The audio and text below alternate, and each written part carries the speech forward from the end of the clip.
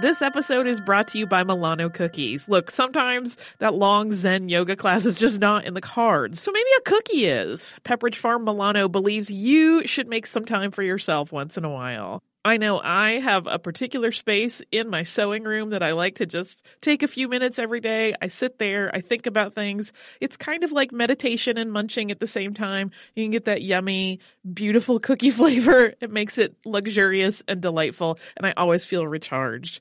Milano cookies are truly a treat worthy of your me time. They're delicate and crispy with luxuriously rich chocolate in the middle. You really want to keep these just for you. So remember to save something for yourself with Pepperidge Farm Milano. How do you find a new way forward when suddenly you have to, ready or not? Maybe you're relocating. Or having your first baby. Or leaving a relationship. Just starting? Or just starting over. On the road to somewhere, we talk about all of it, getting really honest. And we definitely laugh our way through it. That's the beauty of this journey. I'm Lisa Oz. And I'm Jill Herzig. Join us as we navigate our own big life changes on our podcast, The Road to Somewhere. Listen to The Road to Somewhere on the iHeartRadio app, on Apple Podcasts, or wherever you get your podcasts. Welcome to Stuff You Missed in History Class from HowStuffWorks.com.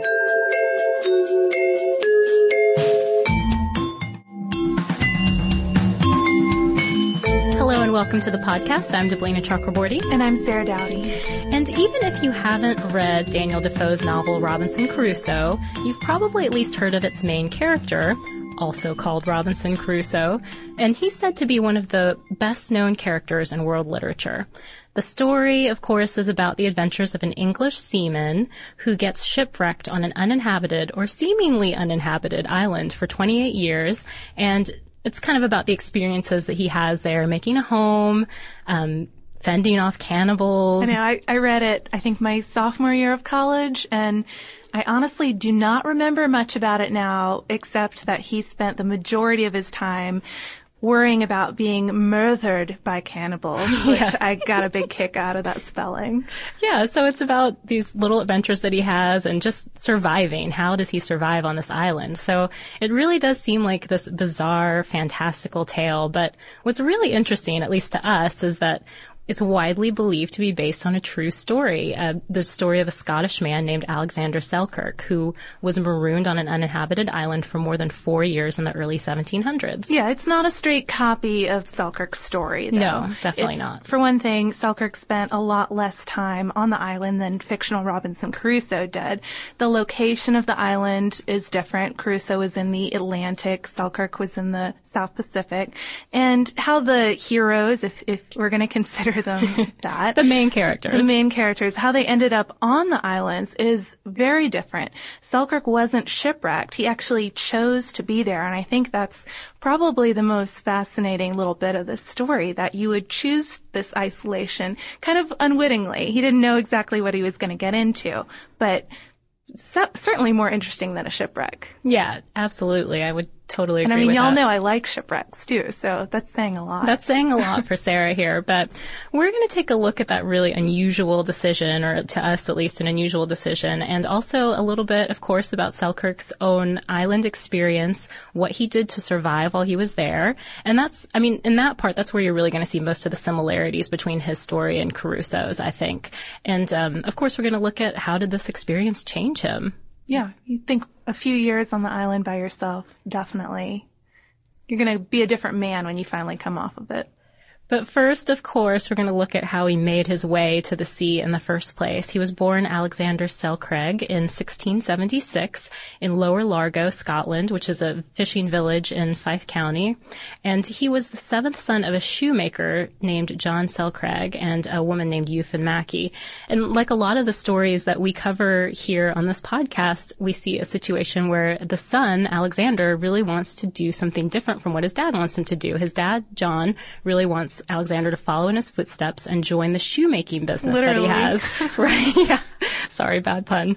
Unintended pun as well. But Alexander dreamed about a life on the sea, about getting to the sea. And his mother supported those dreams because she believed that Alex was blessed with luck, even though he was a bit of a troublemaking punk. As you'll see, according to a Smithsonian article by Bruce Selkirk, who is interestingly actually a descendant of Alex.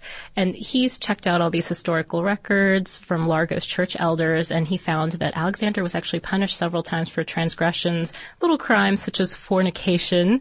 That's how it was listed in the records. Uh-oh. Yeah, definitely. Kind of scandalous. And it was for one of those little crimes, one of those transgressions, that he was supposed to appear before the church elders on this day in 1695. And that appears to be the day that he ran away to sea for the first time. Skipped town. Yeah, he skipped town. He did not make his little court appearance before the church elders. And it's assumed that he was possibly with a Scottish colonizing expedition to Panama, or what is now Panama. Yeah, but he wasn't gone for good after that. He popped up around home again, at least long enough to cause some more trouble. In late November 1701, he got into this huge fight with his family, which led to him assaulting his father and his brother John, and possibly even John's wife. And the whole thing might have started when his brother Andrew sort of laughed or made fun of him for accidentally drinking seawater, salt water. Very sensitive. Yeah, definitely, to go after his whole family. So, you know, he's around, it seems, back from Scotland time to time. And then in 1703, he makes his first really big break. Yeah, he joins Buccaneer William Dampier's privateering expedition to South America. And just to give you a little background on that, the privateers, they're basically legitimate pirates for the British Crown. So since Alexander had done well in math and geography and navigation in school and impressed his mentors, those credentials kind of helped him secure a position as a navigator on this particular journey.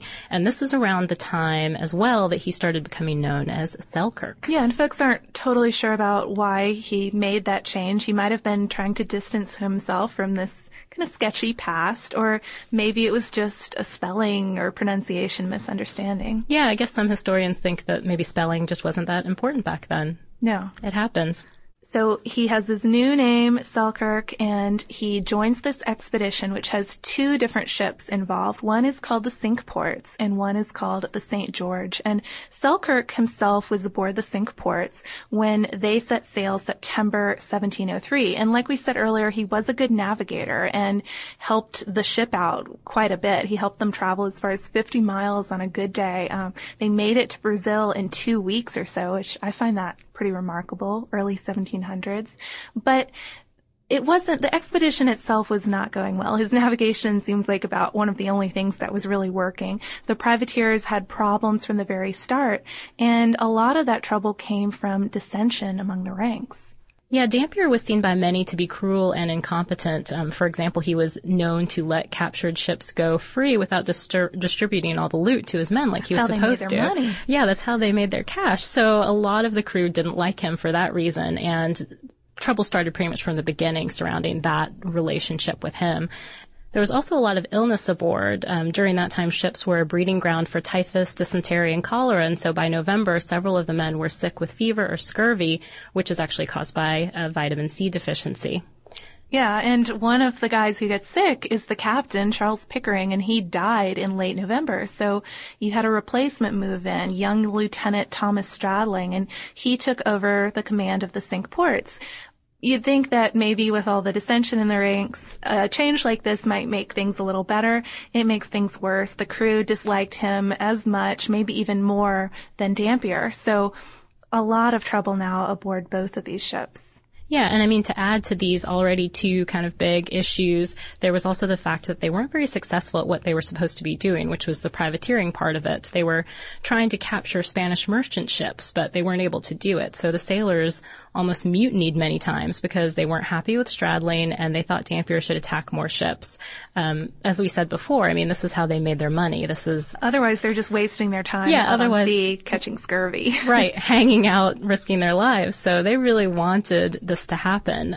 But the major difficulty that ultimately turned out to be the turning point for Selkirk was the poor condition of the ship that he was on. By September 1704, Selkirk's ship was so leaky that men had to pump water out of it almost constantly, pretty much day and night. I mean, I think it's interesting that that's the point. The poor condition of the ship is what drives him over the edge, not that, they're not attacking Spanish or that everyone's getting sick, but he's seriously afraid that the ship will sink. And I mean, it is getting really bad. Like you mentioned, there are taking the water out constantly. And so finally they decide to return to an island called Masa Tierra, where they had spent some time earlier that year. And it was located in the Juan Fernandez cluster, which is about 400 miles, 640 kilometers, west of Valparaiso, Chile.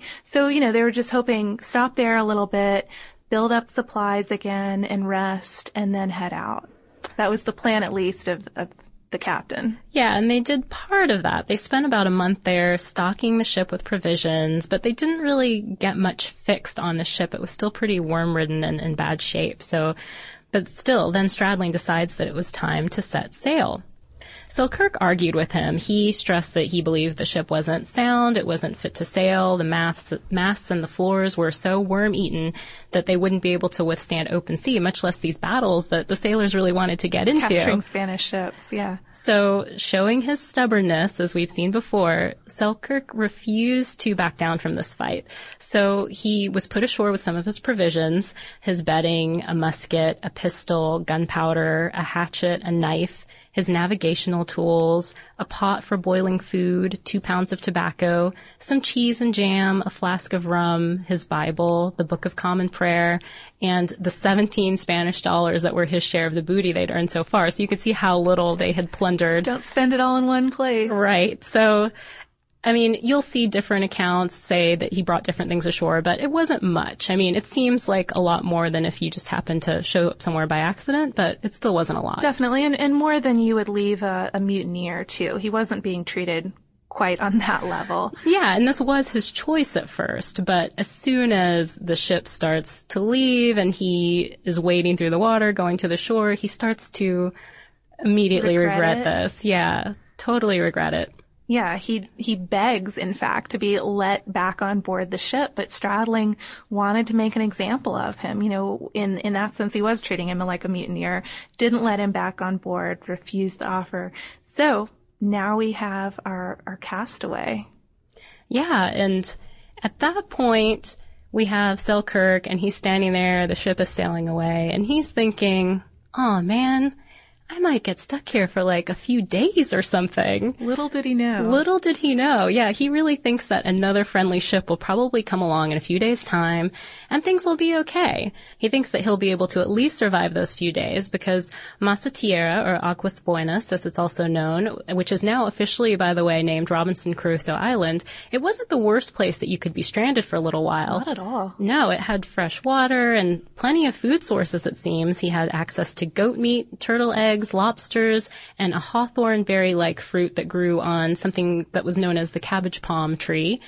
And why, though? Why was this uninhabited island so bountiful? Yeah, a bountiful larder of foods. And according to an article by Louis Werner in the Americas, it had been explored already in the 1500s by the Spanish. And in 1591, Sebastian Garcia Corredo was given a land grant there. And so he's the one who imported the goats and pigs, and he even had Indians at a time there to farm. The colony didn't work out. It failed, but the goats stayed. They remained. They turned feral and they thrived. So, it ended up being a pretty well-stocked place.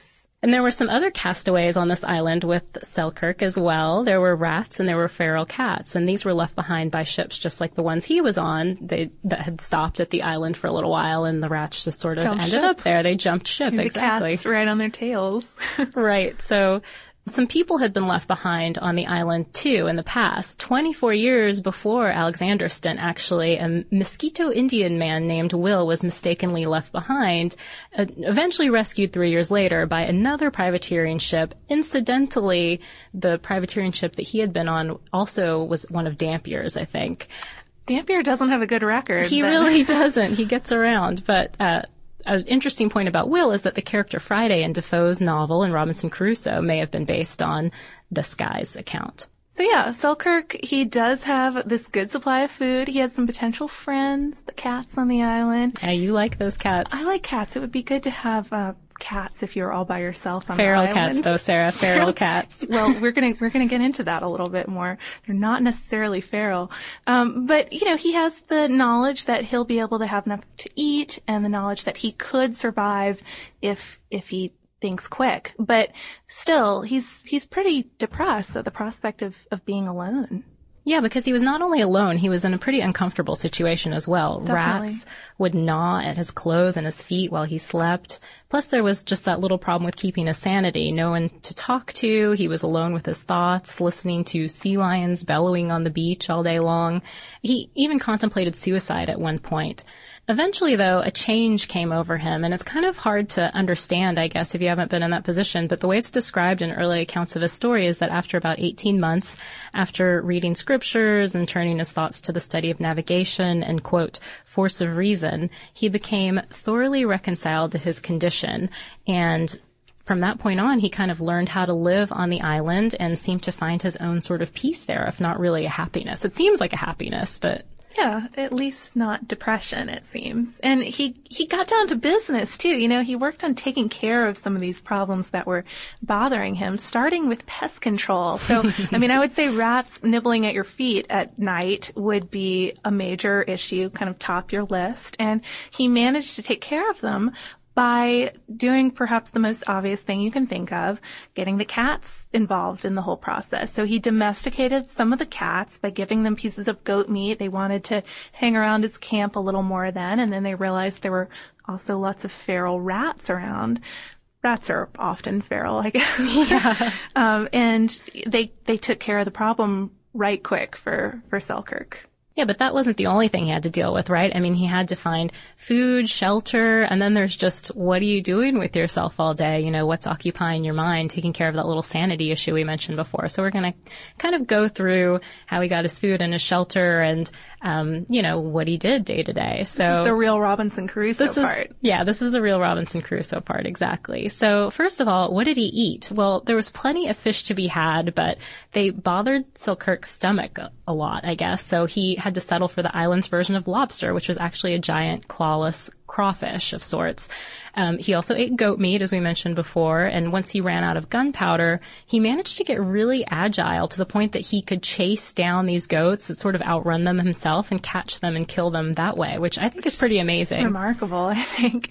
But when he wasn't eating goats or giant crawfish, he did have things like turnips and watercress and the cabbage palm we mentioned earlier, just things partly left by the Spanish, just grown on the island. And unfortunately, though, he was disturbed by the lack of salt and the lack of bread. I can't quite figure out the salt because presumably he's surrounded by seawater. I think he could use some solar action and collect the salt, but I don't know. Maybe he had other things on his mind. He was missing it. Maybe he just needed you there, Sarah, to show him the way. I think he mentioned he had other spices, though. Yeah, I think there were some other peppers and things growing on the island that he used to season his food, but it wasn't quite... Well, not salt. Season the goat meat. Season the goat meat, but it wasn't quite what he was used to still. As far as how he lived, his home, I guess you could say, he managed to build 2 huts with wood from pimento trees and covered those with long grass and lined them with goat skin. So sounds actually kind of cozy. Pretty plush. One, the larger one, was for him to sleep in and kind of hang out in, and the other one was a smaller one in which he prepared his meals. He also learned how to start a fire with wood and musket flints, and he tried to keep that going all day. We also have to discuss how he clothed himself, because obviously a few years on an island, your clothes are not going to last that long. Especially after the rats have been gnawing at them. Exactly. That would reduce the lifespan pretty quickly.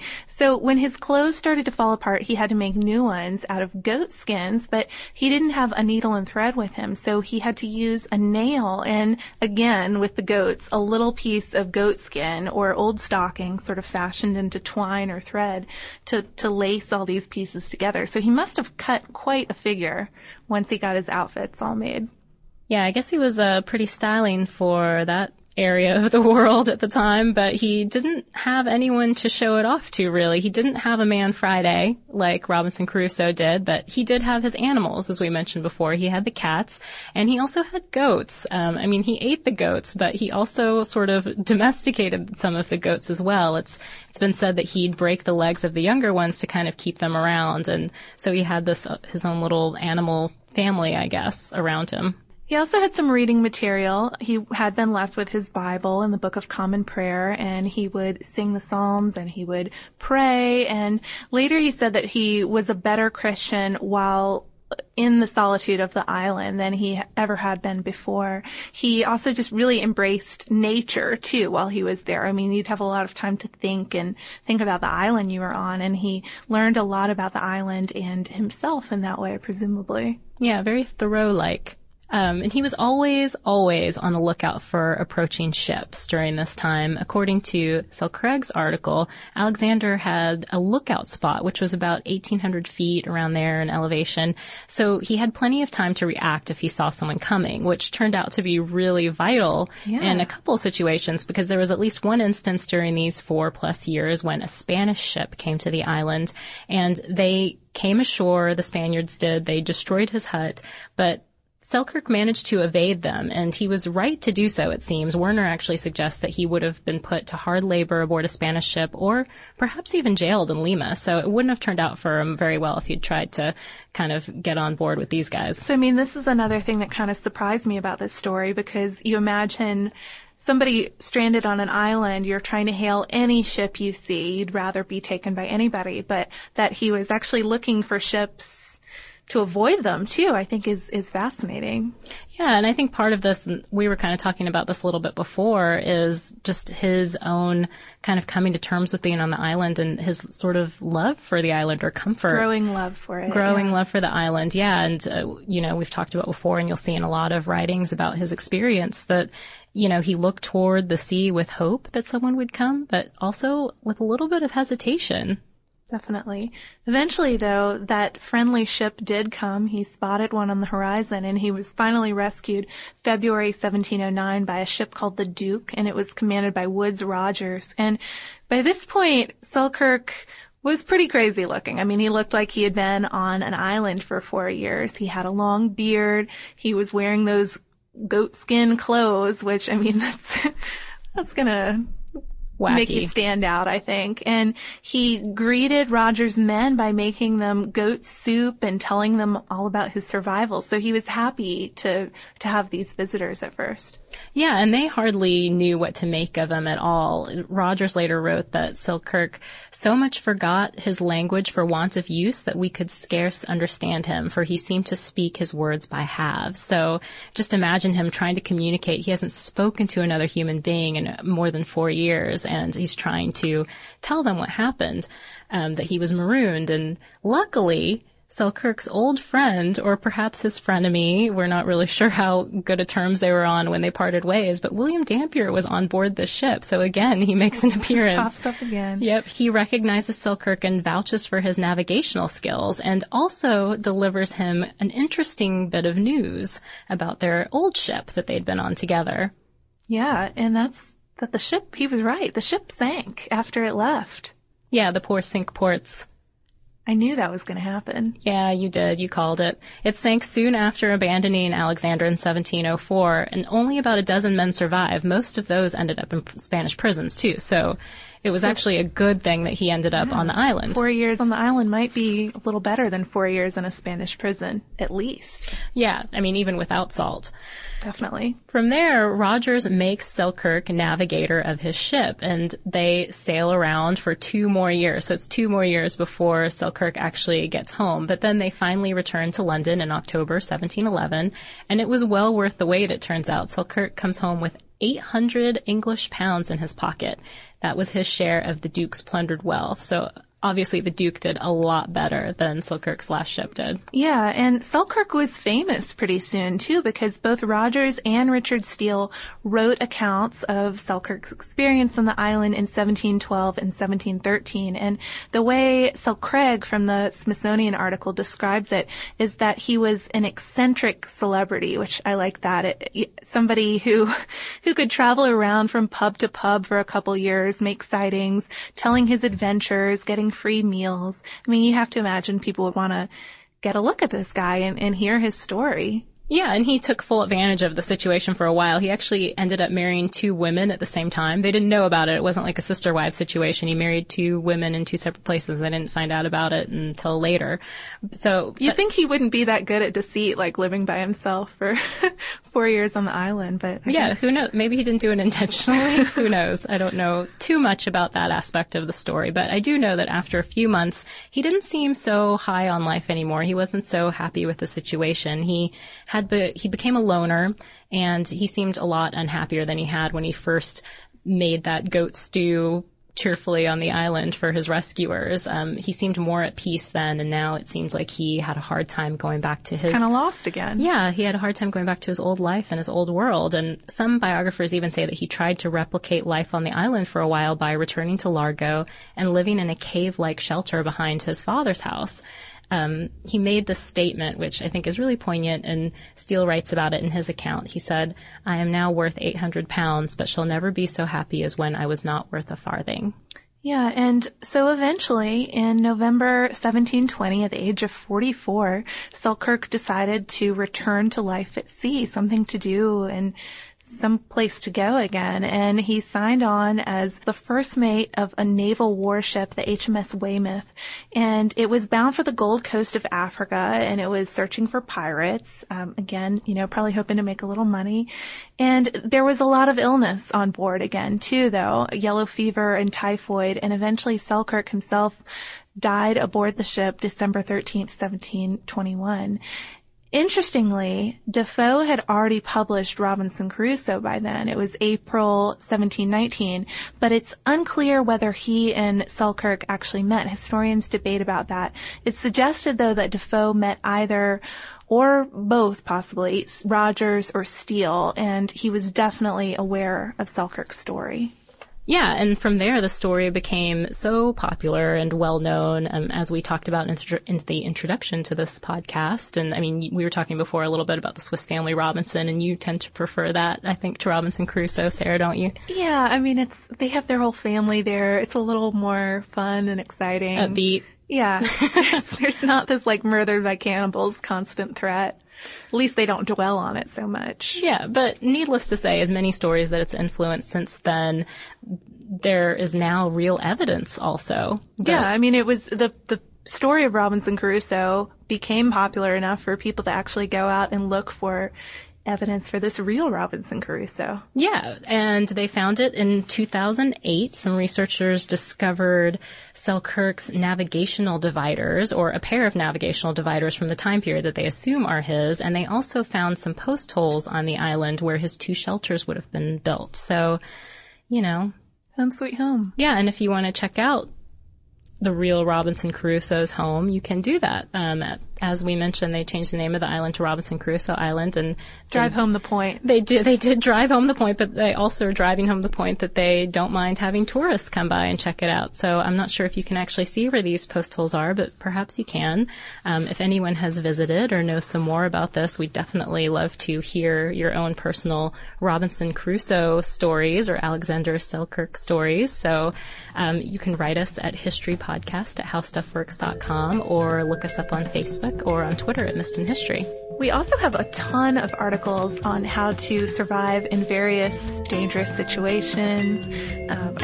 Everything from too cold to too hot to what should you bring. But the one we're going to recommend for this episode, since he did have all his jam and his cheese and his books, all sorts of useful items on hand, 5 everyday items you can repurpose in a survival scenario. So you can look that up on our homepage by searching for probably everyday items you can repurpose in a survival scenario at www.howstuffworks.com. For more on this and thousands of other topics, visit howstuffworks.com. To learn more about the podcast, click on the podcast icon in the upper right corner of our homepage. The How Stuff Works iPhone app has arrived. Download it today on iTunes.